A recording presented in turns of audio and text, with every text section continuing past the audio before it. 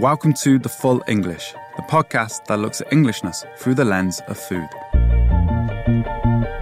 It might feel like a long time ago now, or it might be something that we just want to forget, but fishing rights were one of the key symbolic features of the campaign to leave the European Union. And the effects of that vote are still working themselves out in British politics today. To some extent, these changes are happening under the radar, and that's probably because of some of the exhaustion that we've all felt around Brexit, and also because the policy process is frequently technical and complex. But, like it or not, post-Brexit fishing policy will affect us all, from the sustainability of eating seafood to the health of our coastal communities. That's why I'm speaking to Jerry Percy. Jerry was a commercial skipper on fishing boats, both big and small. He's been a key member of various industry bodies and is presently the director of the new Under-10s Fishermen's Association. He's also a fantastic beekeeper, but that's another story. The focus in this interview is mainly on leaving the EU. We talk a bit about overfishing from the perspective of there being smaller, more sustainable boats and much larger trawlers. We don't really get into the questions of declining fish stocks, nor why the English eat such a tiny variety of mainly imported fish. These are definitely fascinating questions that hopefully I can get into elsewhere in future. For now, I'm going to leave you with Jerry. I learned a lot making this episode, and so if you did too, please, as always, help the show by giving it a share. The audience for The Full English is going from strength to strength, and that's really down to your support. So thank you so much for that. I'm Lewis Bassett. Mixing and sound design is from Forest DLG. Jerry, thank you so much for coming on The Full English. Let's start with a bit of background about you. I really want to know when you became a fisherman and why. Back when the earth was young. Your listeners won't realise just how ancient I am. But yes, about, I'm going to work this out now, about 48 years ago. God, I went on holiday to the Hebrides. A friend of mine was working on a farm up there. And I went up for a holiday, and the guy that had the farm had a couple of reasonably sized lobster boats.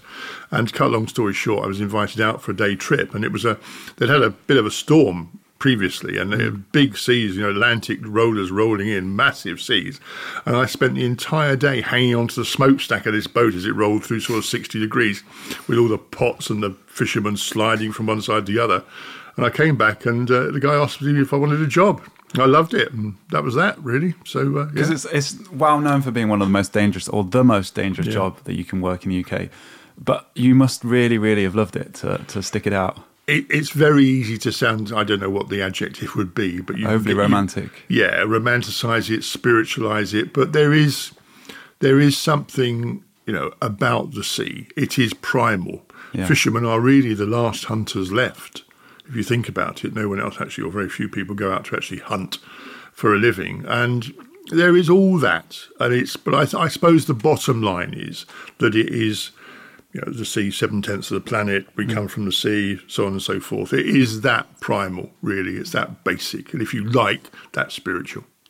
And so you weren't originally from a fishing community? No, I brought up in Sussex. But you found yourself eventually in a fishing community. Can you say a bit about what that was like, to be part of this community that was centred so much on the sea? It is, it's interesting, and it varies. So I've fished English Channel, Irish Sea, North Sea, Scotland, west of Ireland. I fished all round in most sorts, not all sorts of gear, but most forms of gear, and in boats from 5 metres to 26 metres, I think 27 metres. When fishermen say the term gear, they mean that's the equipment used to catch fish. Fishing gear, And there's a whole vast range of different sorts of gear people sometimes don't realise. You've got the big sectors of mobile gears, trawls and dredges, and passive gears, pots, nets and lines, long lines, with hooks. Mm-hmm. Majority of my fishing has been in passive gear side. Long lining is my favourite. Mm-hmm. There's no doubt at all. Long lining is where you stick out a really long horizontal line in the sea, and off that are loads of vertical hooks. Baited hooks, yeah. And then so you basically drop that into the sea, and then you come along a few hours later and see what's exactly. Caught. But and fishing communities differ. But there is this sort of, community is a good word for it, really, because everyone's facing the same challenges. Clearly, as you said, it's the most dangerous job in the world, and our mortality rate and injury rate is still far too high. But it's also quite a close-knit thing. largely, I think, because you tend to go to sea when everyone else is still in bed. Right. And you come back when they're all in bed. So it's very close-knit in that respect. And I think that contributes to the lack of comprehension, understanding of what the job is about and what it entails. There's things on the TV these days that you can watch. But yes, so there is this sort of very close-knit community wherever you go. And not just among the crew of the boat, but also in the wider community, among those people involved. Well, it was. We are a declining industry in many respects.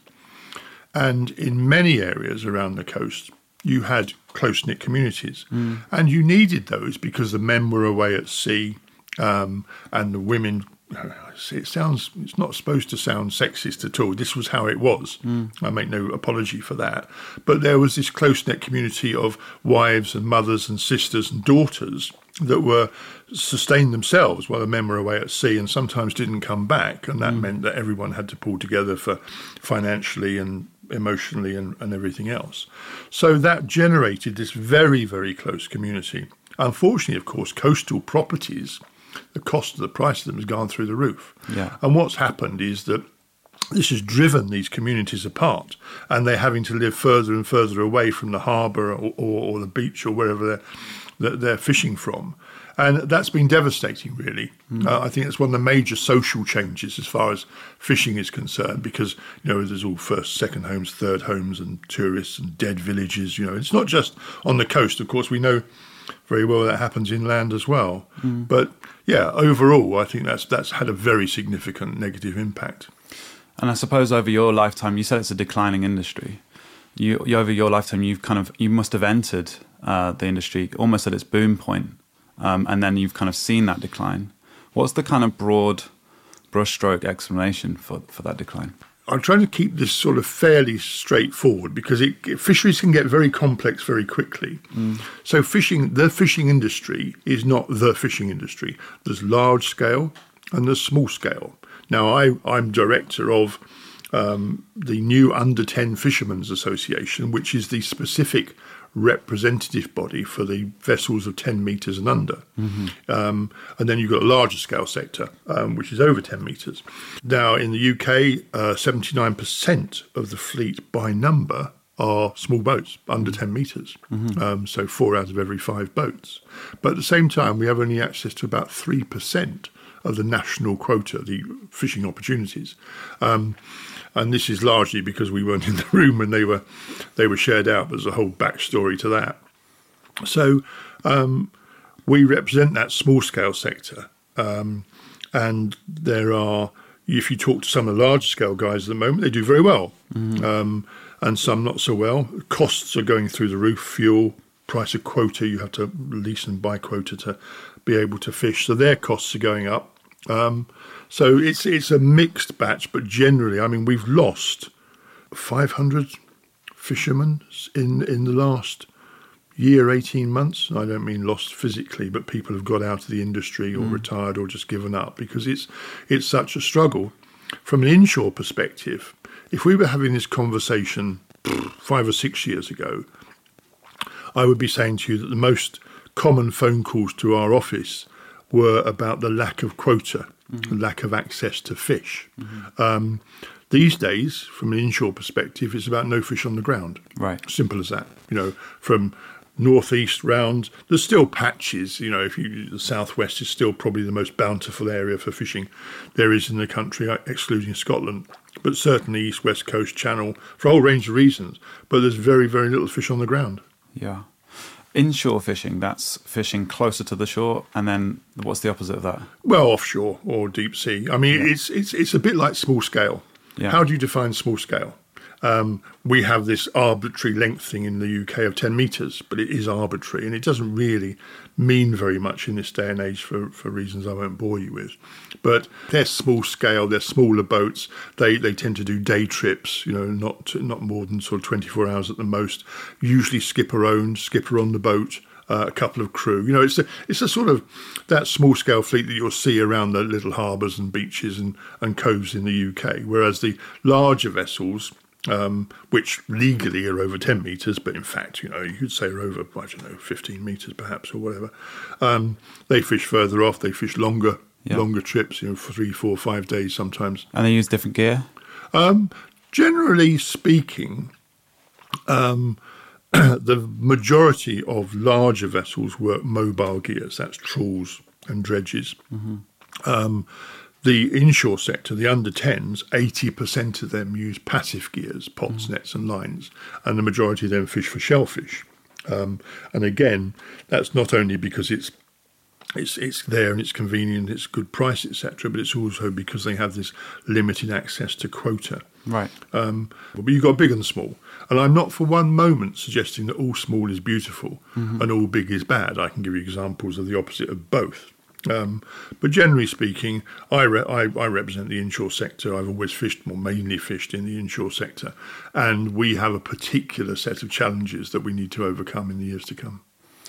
We're going to come on to lots of things you just touched on there, but I was just thinking, I said this to you just before we start recording, that speaking as a chef and speaking as someone who's fascinated by food, I think there's a really big awareness of large production in terms of farms and animals and smaller producers, again, in terms of farms and animals, but we don't really have the same awareness when it comes to fishing. And it seems so important, at least from your perspective. It's a brilliant analogy, to be honest, Lewis. It really is. And I think the main difference is, two differences really. Farming has hugely more political clout than we do.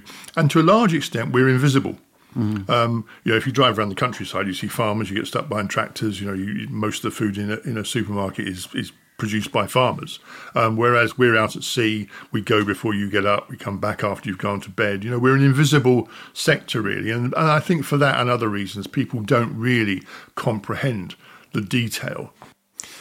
I want to start by talking a bit about how fishing has been managed, but how it was managed initially within the EU. Obviously we've left the EU. I want to talk about how fishing was managed when we were in the EU. Could you explain that? Well, the short answer in terms of was it managed, no it wasn't. The common fishery policy, depending on your level of churlishness, you could suggest that from a government perspective, common fishery policy was a get out of jail free card because you could always blame Brussels. And to an extent that was true, that everything had to go through Brussels to get agreed. And we wrote letters and letters and letters to DEFRA, the government, to Brussels about the need for more intensive management. Or more focused management, and it was largely ignored, really.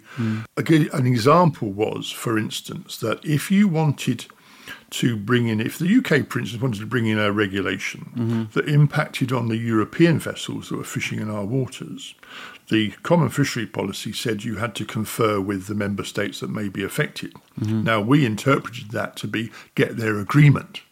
Now, that's the maritime equivalent of asking turkeys to vote for Christmas, really. And, of course, they wouldn't. Their only interest was keeping their boats fishing. So there was a sort of everything ground to a halt, or very largely ground to a halt in management terms. And because someone once said to me, the problem we have is that we've got a couple of hundred bureaucrats sitting in Brussels working on fishery regulation and a few thousand fishermen at sea finding ways of going around them. And I don't think that was particularly incorrect, to be fair. But the general idea was that the EU managed its waters as a common policy. Yes, equal access to a common resource. And so it divided up quota between nations, and then those nations were left to divide it up within the nation itself. Very well put, really, yes, in a nutshell. So on an annual basis, based on and largely ignoring scientific advice very often, there would be what they call a total allowable catch for every species of fish in every sea area. So it's subdivided into blocks. So they decide on the total allowable catch, and then they look at a table about which nations had what percentage of that total allowable catch on an annual basis. So we were given, say, 30% of North Sea cod. It's not the right figure, but just for argument's sake. And then within that 30%, our government would then share that out based on something called fixed quota allocations. So each individual boat had a quota, and it was a possession. They owned it.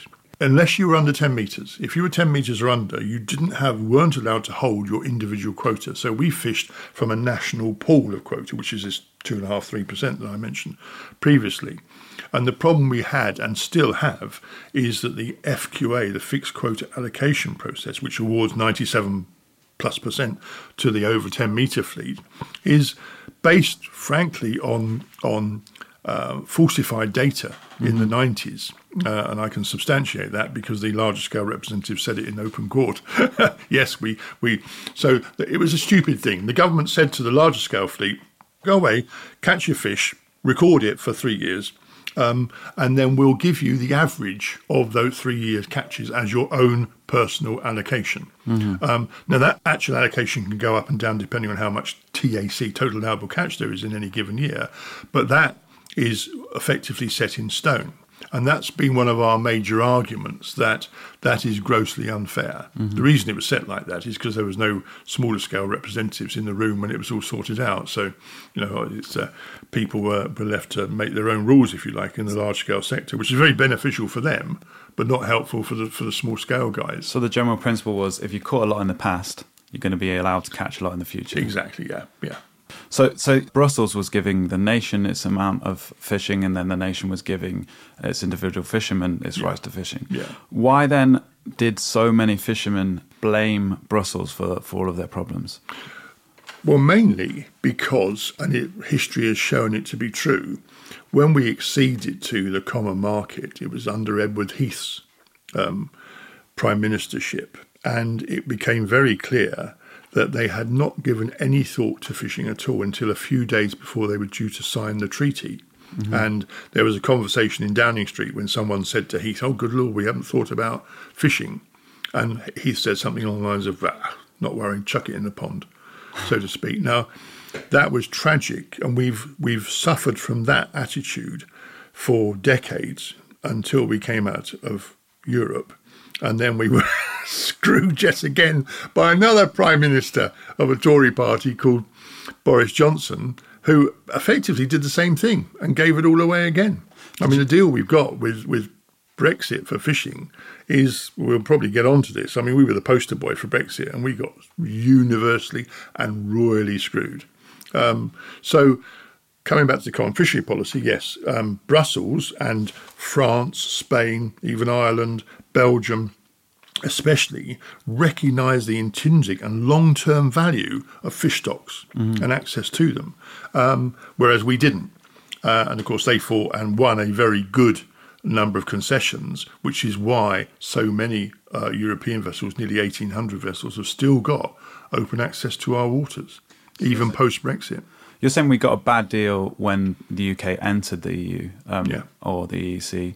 In what way? Just like we didn't get enough quota? No, because it's based on equal access to a common resource. That's the phrase. So instead of having UK waters that we could protect and manage and look after, it just got chucked into this sort of European-wide pond of fish. And of course, the EU countries rubbed their hands with joy. They managed to argue that they had historic rights of access to our waters.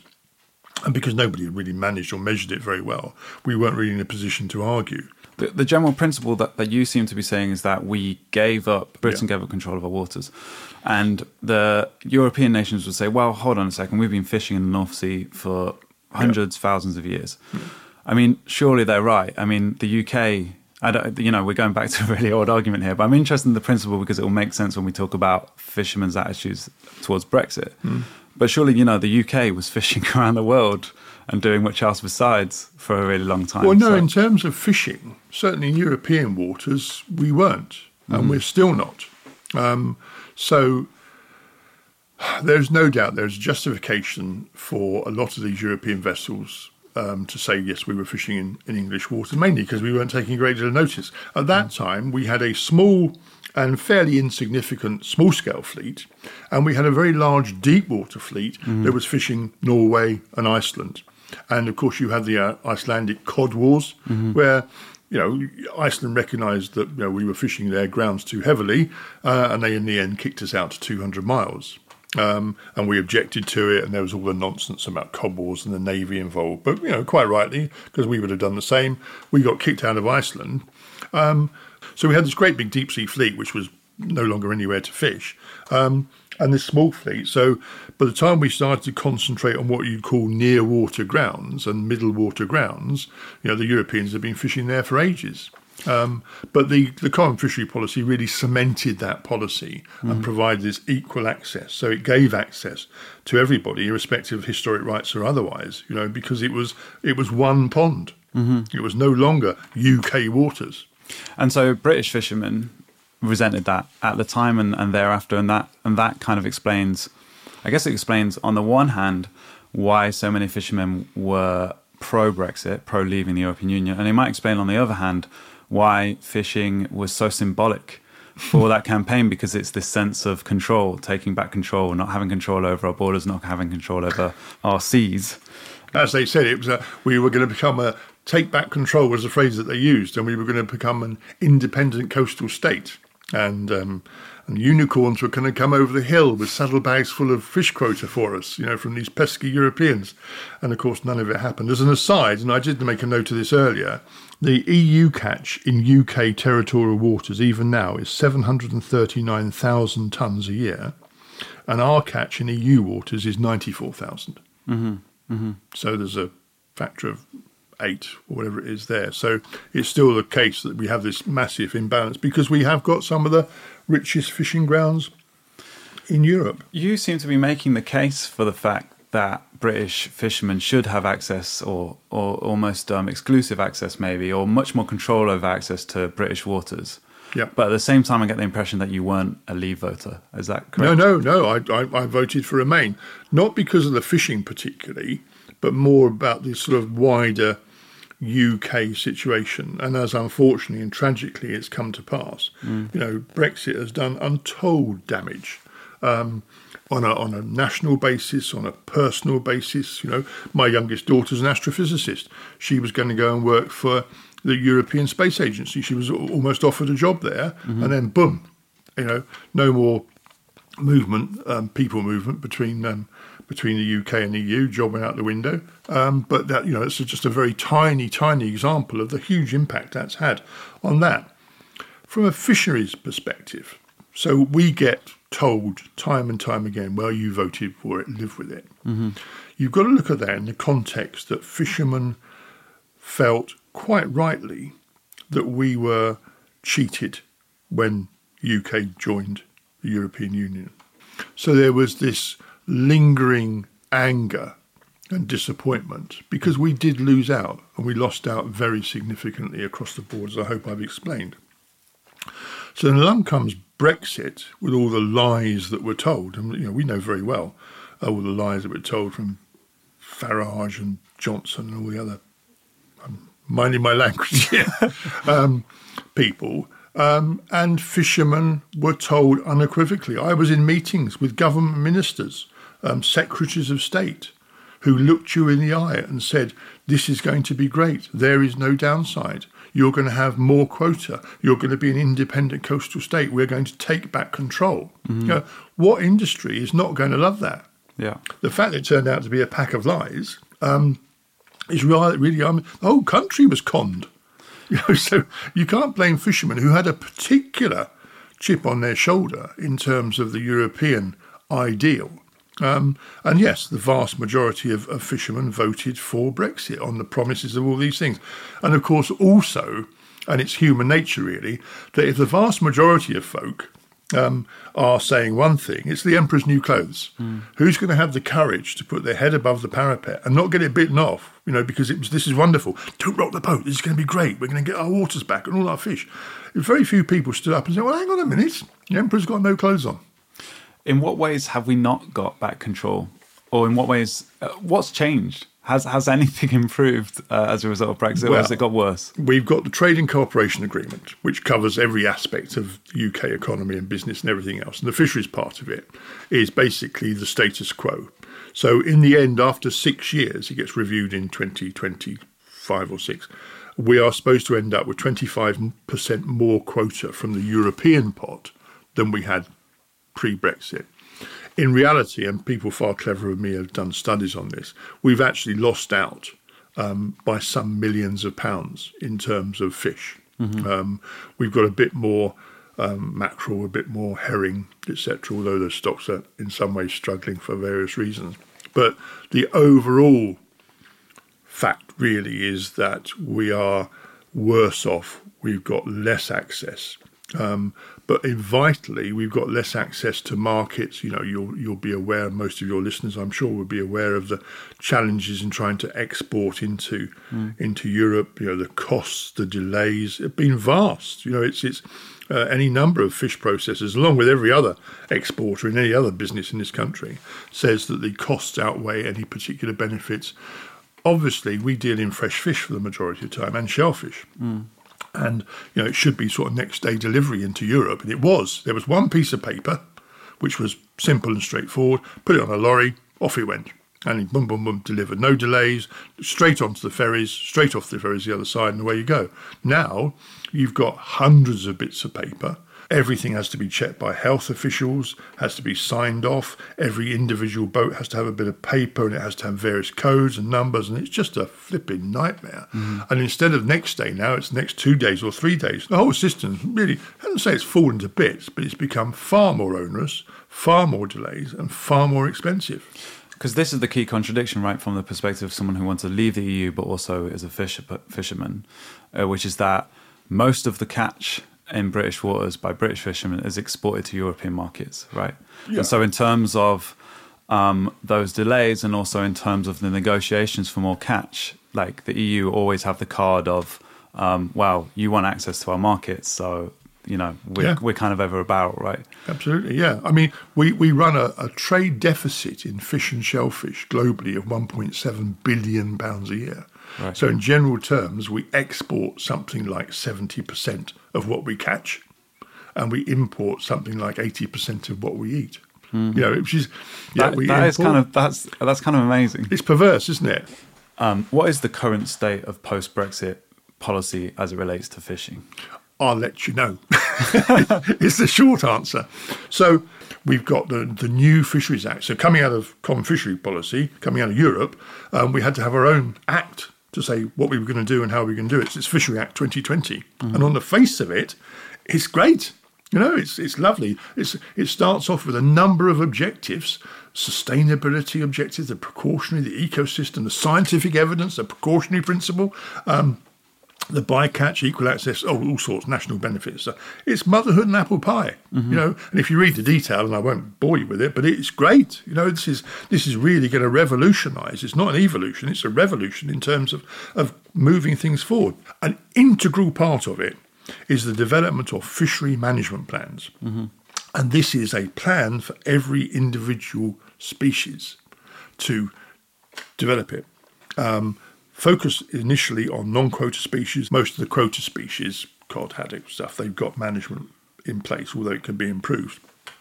So fishery management plans are the one thing in the Fisheries Act that is ostensibly going to revolutionise it all. It's going to bring it back in. It's going to do everything it needs to do. We're going to have specific management plans. It's going to recognise where we need to improve things.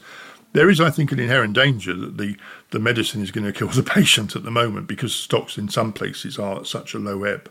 But it's what we've got, and we have to put up with it. I could churlishly argue that it's too little too late, but it's what we've got. So we've got to make the best of it. But it's already been around for a couple of years. What impact has this policy It hasn't. They're still developing it. I see. The new ones are supposed to, the front runner species, don't ask me to list them, they're supposed to be, the management plans are supposed to be launched this year. Okay. And then they follow, all the other ones follow in the next couple of years. We have to report on all this in 2026. So my job is to keep DEFRA, the government's feet to the fire, and be a pain in their backside about just do it, get on with it. This is vital. We're already, God knows how many times I've used this phrase with last chance saloon. We've got so many, especially smaller scale guys, hanging on by their fingertips and falling down, losing it. As I say, we've lost hundreds of fishermen in the last year or so. So it's whether it'll be in time is it's all we can do is hope that it is. But the fundamental thing about how quotas are allocated, that's still in place as it was when we were in the EU. And funny you should mention that. So without getting technical, Section 25 of the Fisheries Act 2020 says that we must include social, economic and environmental criteria when allocating access to the resource quota. My argument is that we haven't done that in the past. It's been done on a historic basis. As I said, back in the 90s, it was all set. What you had last year, you'll have this year. And there's a whole subset of that discussion, which we'll leave for another time. So Section 25 now says, no, hang on, you've got to use social, environmental and economic criteria. So DEFRA says, yeah, that's it. It's in the Act. That's what it says. Unequivocally, black and white, that's what it says. And then DEFRA said last year in a presentation, but that only counts for new quota. Because this was all developed when we were going to get these aforementioned unicorns coming over the hill full of saddlebags full of quota, which didn't happen, of course. So we went away and got very high-level legal opinion that says if they wanted the Act to say this was only for new quota, the Act has to say this is for any new quota, and everything else gets done by the FQA. So we're in the middle of that argument, discussion, debate at the moment. But my concern is that this is the status quo. And there's very few people want anything other than the status quo. With all due respect, civil servants like the status quo. We've had the status quo for decades, and we want change. We need change. The fish need change. The consumer needs change. The fishermen need change. And so it is really only if the Fisheries Act does what it says on the tin, and it says a lot on the tin, although, as I've just explained, the interpretation of those writings on the tin is at some variance, depending on who you talk to.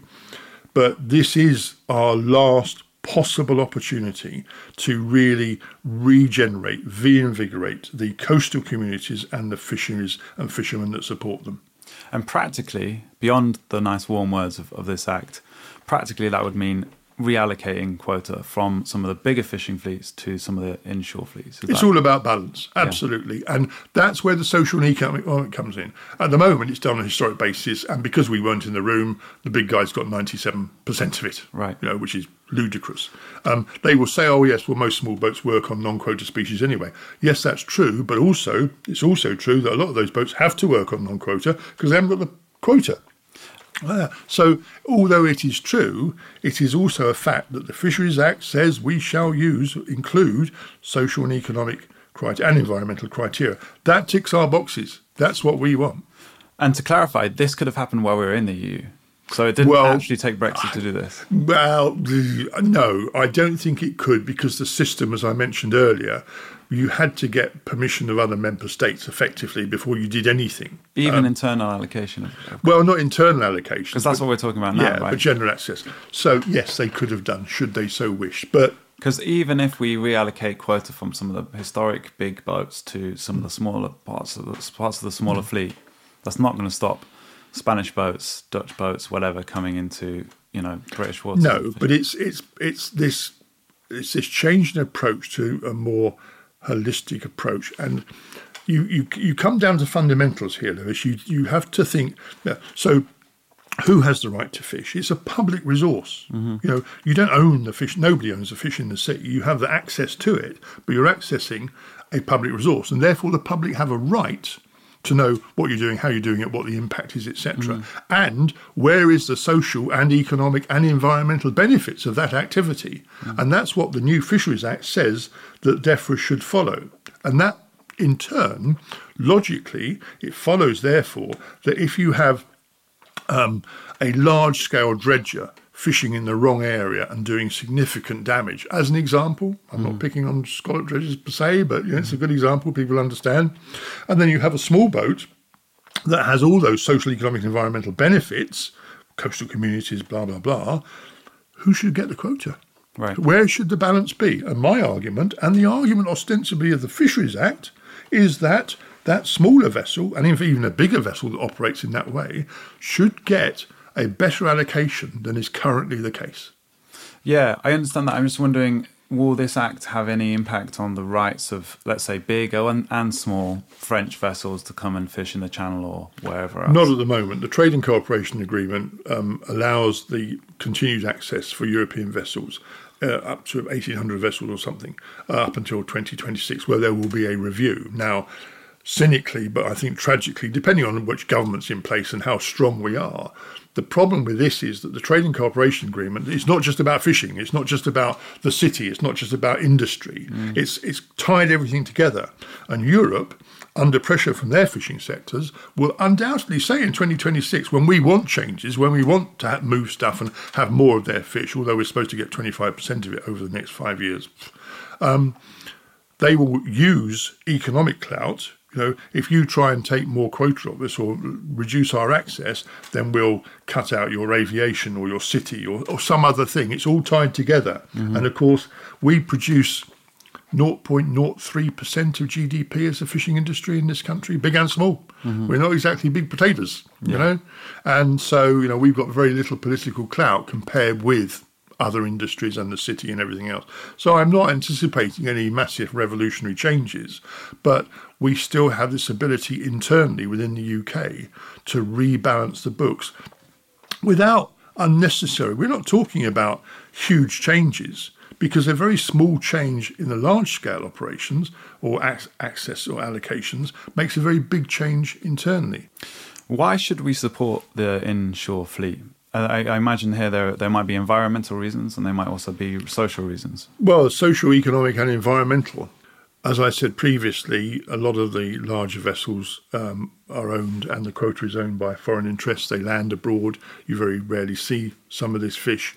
Everything we know, the vast majority that we land is sold within the UK. And it's caught by smaller boats who, for the most part, they're day boats, They'd have to work hard to spoil the fish they land, to be honest, because it's so fresh. Mm-hmm. I think we do have that particular benefit. Most of our smaller boats are crewed locally, which again is a benefit from a social and economic perspective in coastal communities. Tragically, and it's quite a complicated story, but there is greater and greater use of foreign crews on larger vessels. There are some foreign crews on smaller vessels, but it's it's exception rather than the rule mainly, I think. But because of the costs of quota, because of the costs of fuel, etc., any option that an owner, a skipper of a larger vessel can take to reduce those costs, they do. And there's quite a trade. It used to be, of course, Eastern Bloc, EU people on our fishing boats. Now, of course, post-Brexit, it tends to be Far Eastern folk that are on it.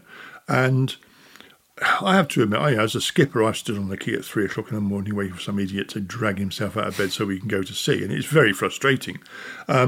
Nowadays, a larger vessel, you can import foreign crew. You can pay them. You don't need to pay them a share, which is what traditionally was the payment. You can just pay them a payment, which tends to be, in some cases, very low. Because of the rules, they're not allowed ashore. They have to live on the boat. Right. And these poor souls come over here, quite right. I've got nothing at all against folk coming over here to improve their lot. They come over here, they work very hard, they send their money home. Mm-hmm. So that's great, but it has no benefit to coastal communities here. It also makes it more difficult if any of our local people wanted to get a job on a boat, because the skipper has chosen to have this cheaper and frankly more submissive crews on the boat. And I can understand why. I get slightly irritated by large scale skippers sometimes shedding crocodile tears. Oh, we can't find local crews. No, because local lads won't want to go on a boat if the language of the crew is not their first language. And as I said right at the outset, because it's a team, it's a group, it's a community, it's usually you and your pals on the boat, on the deck. If it's mainly foreign folk, then you don't really feel part of that. So from a social and economic perspective, smaller scale boats tend to provide more of those benefits to their coastal communities. They live there, they spend their money there. So with the inshore fleet, which tend to be smaller boats, I guess what you're saying is the quality is better, the labour practices are better, and it's obviously it's far better for the local community. I'm also wondering about, is it better for the environment? Is it better for the problem of overfishing? Yes.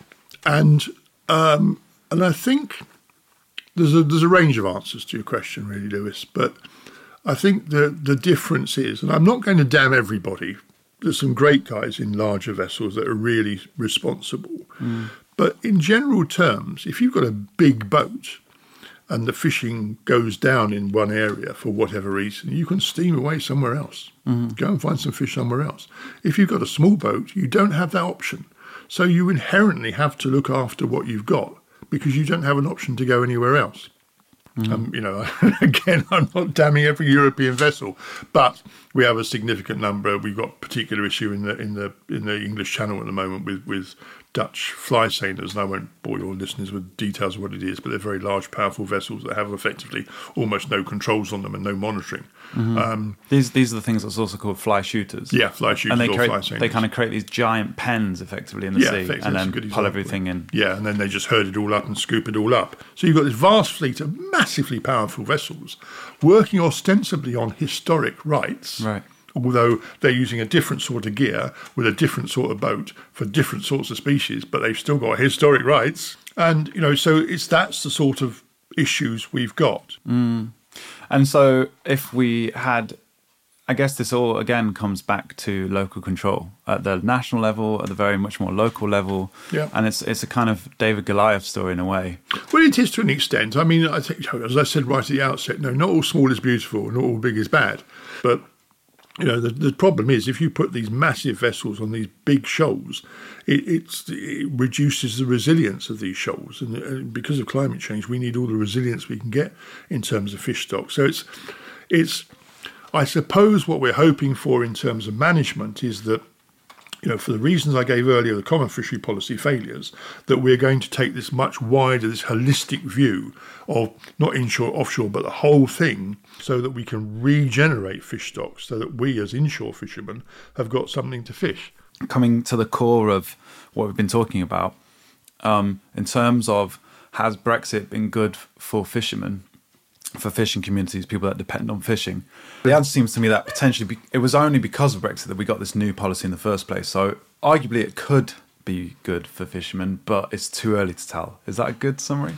Well, I think the post-Brexit benefit is that we have our own shiny new Fisheries Act, which on the face of it provides opportunities, a route to long-term economic and social sustainability and environmental sustainability in regards to the inshore fleet. It's as simple as that, yeah. And we have to believe that will be the case, although it's going to be an uphill struggle. Undoubtedly, Brexit has had more negative than positive impacts on the fishing industry more generally. There's no doubt the bureaucracy, the costs, the slowness, the delays, the continuing access. But a lot of that's to do with us exporting fish to Europe. So, yeah, we can still import all this stuff. But as we said, we're an island. But I mean, you can conceive of a world in which our new Fisheries Act delivers everything that you wanted. That is a direct consequence of leaving the EU. Yeah. British people start eating more fish. We don't need to import as much and we don't need to export as much. If that scenario happened, you'd be pretty happy, right? Even though you voted to remain. From a fishery perspective, I'd be overjoyed. Yeah. Because that's exactly what we need. And we can only do that with the support of consumers. So eat more locally caught fish, folks.